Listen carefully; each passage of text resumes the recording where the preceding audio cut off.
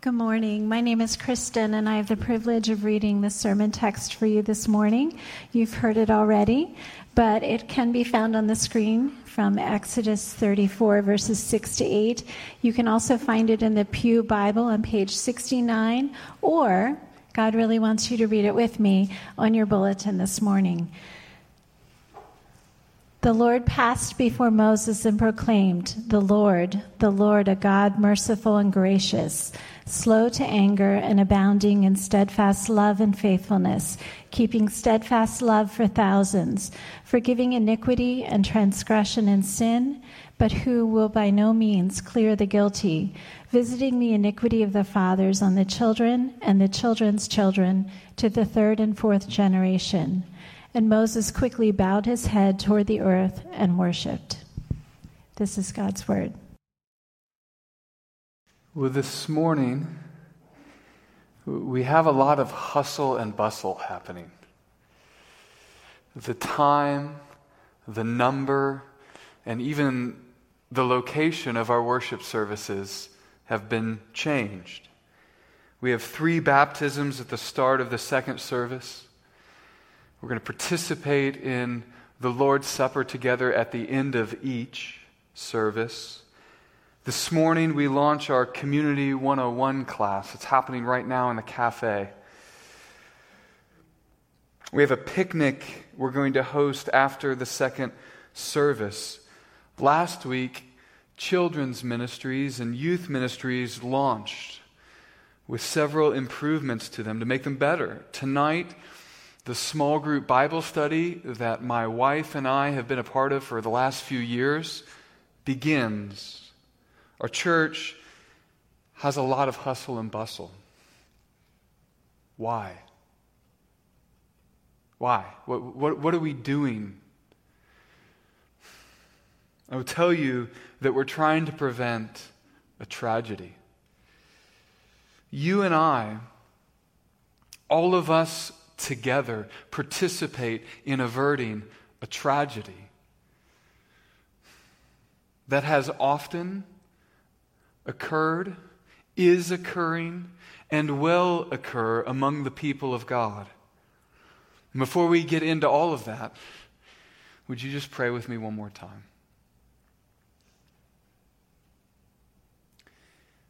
Dear Heavenly Father, we give you thanks that to 1,000 generations you show steadfast love and mercy.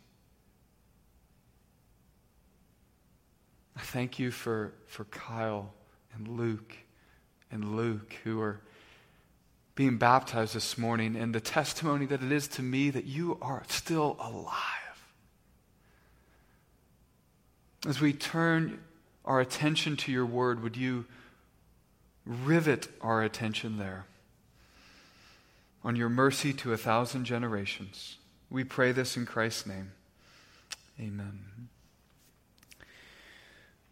When I was a younger man, not yet married, but wanting to show who I hoped would be my future father-in-law that I was, in fact, a good man for his daughter, I bought him what I thought would be a good Father's Day present. I bought my father, one day hopefully, and now is, future father-in-law, a giant contraption to smoke meat. And now I don't know why I did this. I had neither seen him spend significant time barbecuing nor talk about smoking meat. I knew he liked to eat meat, but I had never heard him discuss his desire to smoke the meat himself. Perhaps, I think, in hindsight, I was projecting onto him the type of gift I would like to receive, were I in his station in life. Regardless, that was June, July, August, September, so on and so forth, until late November. We're at his house for Thanksgiving, and we decide, or he decides, that this would be the first time, a great time, to use his meat smoker. And so we were going to smoke the Thanksgiving turkey for all the family to behold. And because we planned to eat an early lunch, that meant the 12 hours as you backed up throughout the night. So My future mother-in-law and father-in-law would take turns rotating, pouring water into the meat smoker to keep our turkey tender. At first light, I took my first shift, which you can just hear a little bit of a problem in that. They get up through the night, they take care of it, and here's the son-in-law trying to press them. At first light, that's when I begin to participate. But regardless, Bruce and I walk outside to the back patio, and it's swirling with this freezing, bitter winter Iowa wind. And we had a plan for the cold, though. We had a plan. He would lift the lid, I would pour the water, he would put the lid down. And so we go out there.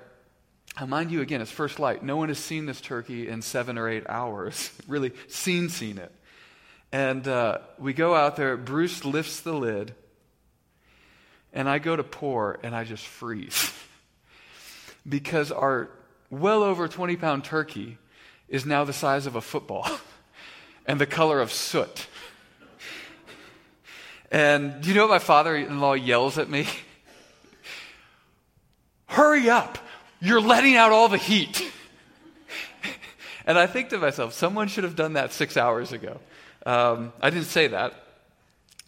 Because it was like 375 for 9 hours and not 175. And so I pour the water, he puts down the lid, we go inside, I hide in the basement, he goes upstairs, talks to his wife and says, I got to go to the store and buy lunch meat turkey. Or something like that. Now, if I were a better preacher, I might be able to turn that story into some dazzling metaphor about how great Jesus is and the beauty of his lordship and what it means to know him and enjoy him and walk with him and belong to his church, but I'm not that good. But I can tell you this, though. That's a true story. It happened thus. I wouldn't say, however, that this story has any deep truth to it. Now, maybe you can think of something to make it about Jesus, but I can say this. We, my family, my extended family, we keep that story alive. We keep that story fresh by telling it to one another. Rarely will a Thanksgiving go by, especially when I'm with that side of the family where they don't bring up the time that I let all of the heat out of the smoker. And that's the connection I want to make. God has given his church true stories that do have deep meaning. And he means for us to keep them alive. That is, he means for us to keep them fresh in our hearts and in our lives by telling them to each other. In Pastor David's sermon from last week, a standalone sermon from Romans 15, he happened to read in God's providences these words, chapter 15, verse 5. For whatever was written in former days was written for our instruction, that through endurance and through the encouragement of the Scriptures, we might have hope.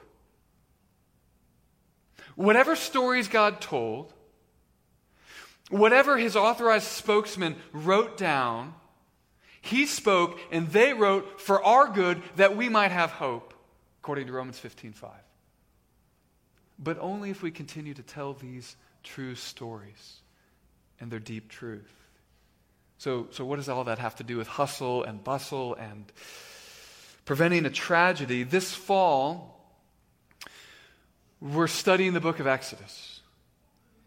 And I want to set the stage for the book of Exodus by reading a verse from the book of Judges. Now, that's probably strange because chronologically the book of Judges comes after the book of Exodus. Normally, if you're going to set the stage for the book of Exodus, you read from the book of Genesis, which comes before Exodus. But I think if you'll go with me here for a minute, you're going to see that this book that comes chronologically after the book of Exodus, now it spans some 300 years, but it begins maybe 40, 50, 60, 70 years after the book of Exodus. This one verse from the book of Judges will help us. Judges chapter 2, verse 10 says this.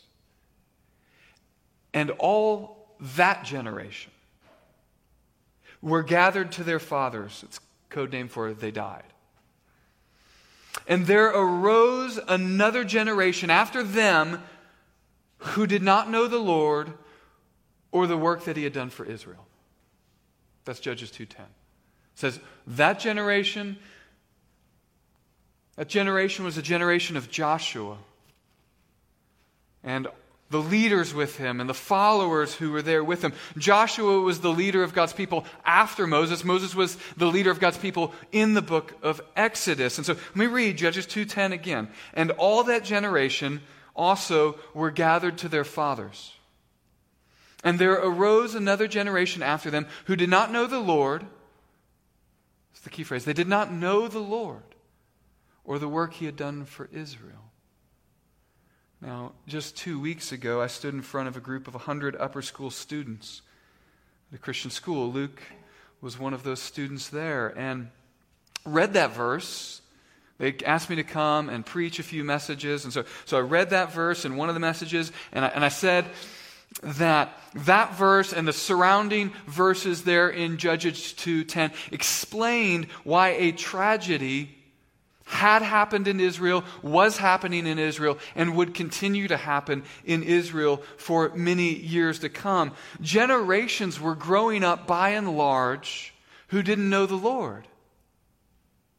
And that was a tragedy that produced 1,000 problems for the people of God. So I preached my messages. They went well enough, I guess. And I went home. Then something happened. I did something. And then I did it again a few days later, and I realized that as I was preaching Judges 2:10 and describing this tragedy, I had no idea how significant that tragedy was. And I already thought it was pretty significant. What happened? Well, on Thursday I preached it from Judges. Then on Friday morning, I went into the church office and I printed out the book of Exodus. And I hole punched it so I could take some notes, and I grabbed a pen and I read through the book of Exodus, something I've done many times over, but in preparation for the fall, I'm going to do again. And then I did it all again on Monday. And I thought, man, I had only a glimpse of the gravity, and here's why. There's a phrase in the book of Exodus that is so central to the book, so often repeated, so weighty and prominent that theologians have given this phrase a name. They call it the recognition formula. Now don't worry, there's no algebra involved. Thankfully, no calculus. It's a different kind of formula. The recognition formula goes like this. Then he will know. Or then they will know. Or then you will know. The recognition formula says, or God says more specifically, when I do this, or when I do that, then you'll know. I say, what? What are we going to know? Then you will know, God says, that I am God. Everything God is doing in the book of Exodus is so that people would recognize that God is God. All the events in Exodus, from the baby in a basket floated down the Nile River, to a fiery bush that doesn't burn, to Moses and to the plagues and to the angel of death passing over the door jambs coated in blood, to the parting of the Red Sea, to the closing of the Red Sea, to food on the ground that they called manna. They called it, what is it? They didn't even know that's what manna means. To the pillar of fire, to the 10 Commandments, to the building of all that would be built for proper worship of the God who is. All of this was done so that people would know God is God, and there is no other. The recognition formula occurs nearly 20 times throughout the book. Let me give you just a taste. Just a taste. This first one, actually, it's kind of the setup to the first one. In chapter 5, Pharaoh has this to say to Moses. Chapter 5, verse 2. But Pharaoh said, "Who is the Lord, that I should obey his voice and let Israel go?" Like, who is the Lord? Like, I know the sun is God. I know the stars are God. I know I'm God. But who is the Lord? He continues, "I do not know the Lord. And moreover, I will not let Israel go." Pharaoh says he doesn't know the Lord. Now, hear what the Lord says later. There's a lot of back and forth, which we'll have time to go through. But in chapter 9, listen to chapter 9, verses 13, 14, 15, and 16. Then the Lord said to Moses, "Rise up early in the morning and present yourself before Pharaoh and say to him, 'Thus says the Lord, the God of the Hebrews, let my people go, that they may serve me.'" Right? They're serving you, Pharaoh, but they're going to serve me. They're enslaved to you, they're going to be enslaved to me, but the slavery to me is a different kind of slavery altogether. It's for their good. Verse 14, "For this time I will send all my plagues on you yourself, and on your servants, and on your people, so that you may know there is none like me in all the earth. For by now I could have put out my hand. And struck you and your people with pestilence, and you would have been cut off from the earth." Verse 16, "But for this purpose I have raised you up to show my power, so that my name might be proclaimed in all the earth." Paul picks up that verse in Romans 9, incidentally. In other words, not only will Pharaoh know, but the whole world will know. Chapter 6. God says to Moses that Moses should go and encourage the people with these words. Chapter 6, verse 7. "I will take you to be my people, and I will be your God, and you shall know that I am the Lord your God, who has brought you out from under the hand, or under the burdens of the Egyptians." Last one. Later in the book, as the Hebrew people fled Egypt, believe it or not, Pharaoh and his soldiers had a change of heart, and they pursued the Hebrew people to kill them. Imagine how afraid you'd be. Fathers, put yourself there. You're standing there, you're a day or so journey out of Egypt. You see off on the horizon kind of an army cresting sand dunes, or rugged kind of hard earth, desert terrain, chariots, swords, the stomp of horses just shaking the ground under your feet, and you don't have a single weapon. You pick up one rock here, you pick up a rock here, and you tell your wife, your kids, you just say, "Behind me," or hide over there, or run away, or whatever you're going to say, but there's nothing for you to do. This is what actually happened. Exodus 14. "And Moses said to the people, 'Fear not. Stand firm and see the salvation of the Lord, which he will work for you today. For the Egyptians whom you see today, you will never see again. The Lord will fight for you, and you have only to be silent.' And the Lord said to Moses," coming down to verse 18, "The Egyptians shall know that I am the Lord, when I have gotten glory over Pharaoh, his chariots, and his horsemen." And I could keep going, and we will, for the better part of the next 9 months. To press on, to know this Lord. Remember what Judges 2:10 says? "And there arose another generation after them who did not know the Lord." After them, the Exodus community, who did not know the Lord or the work that he had done for Israel. All of Exodus The fire, the hellfire and brimstone that's rained down on the enslavers of God's people. The provision of food and water for God's people. The gracious provision of God's law to his people.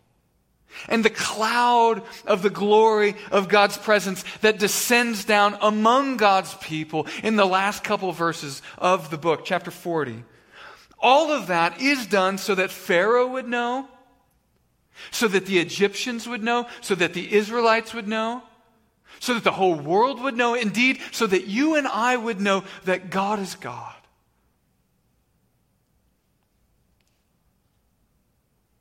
What a tragedy for that not to happen.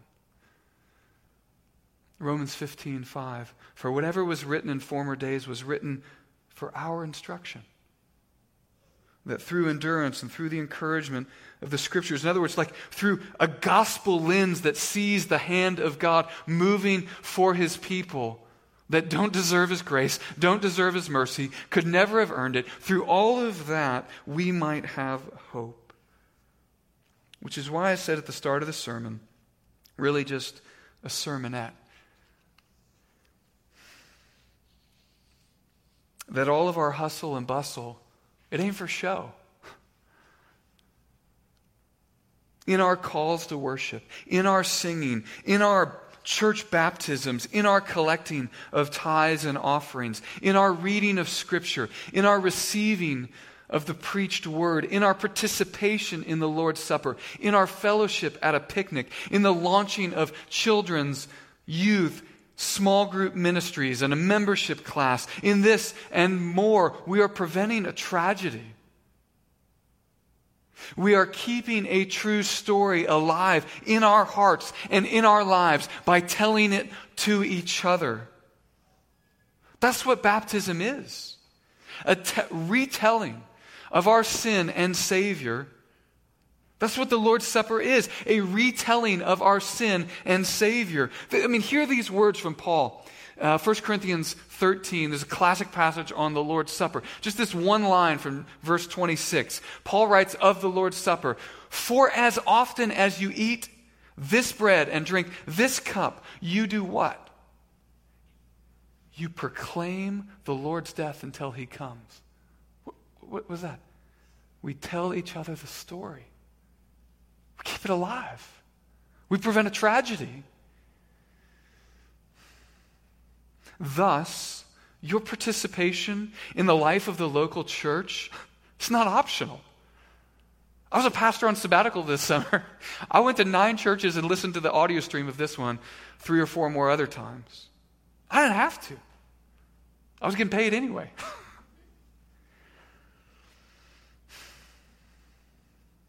Participation in the church is not a luxury for extra committed Christians, but a necessary commitment for all who are weak, wounded, and wayward.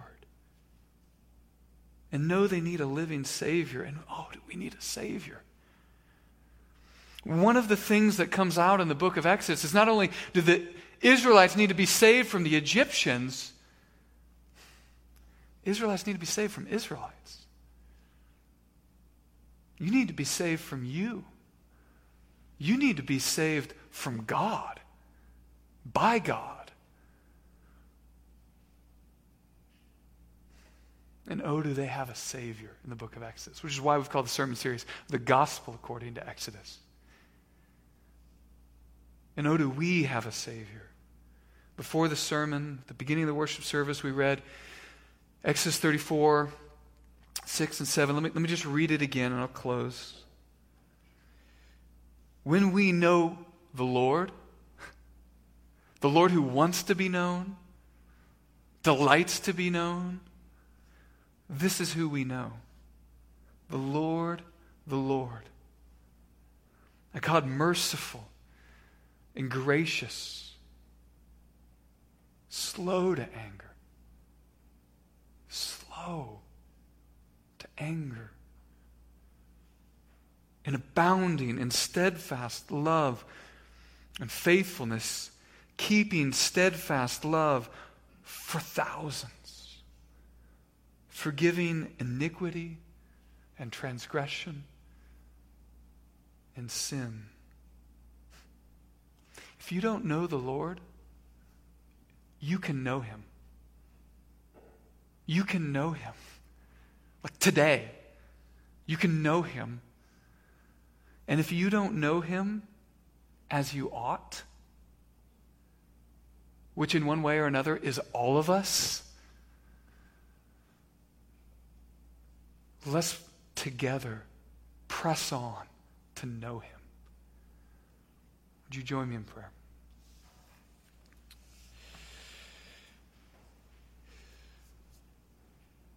Heavenly Father, so many iconic scenes in this book, but I think here in this moment of Moses seeing off in a distance a bush that's burning and it doesn't burn out, and he shows up and you speak to him, you say, the place you're standing is holy, get your shoes off. I don't even know what that means. But I do know what it means.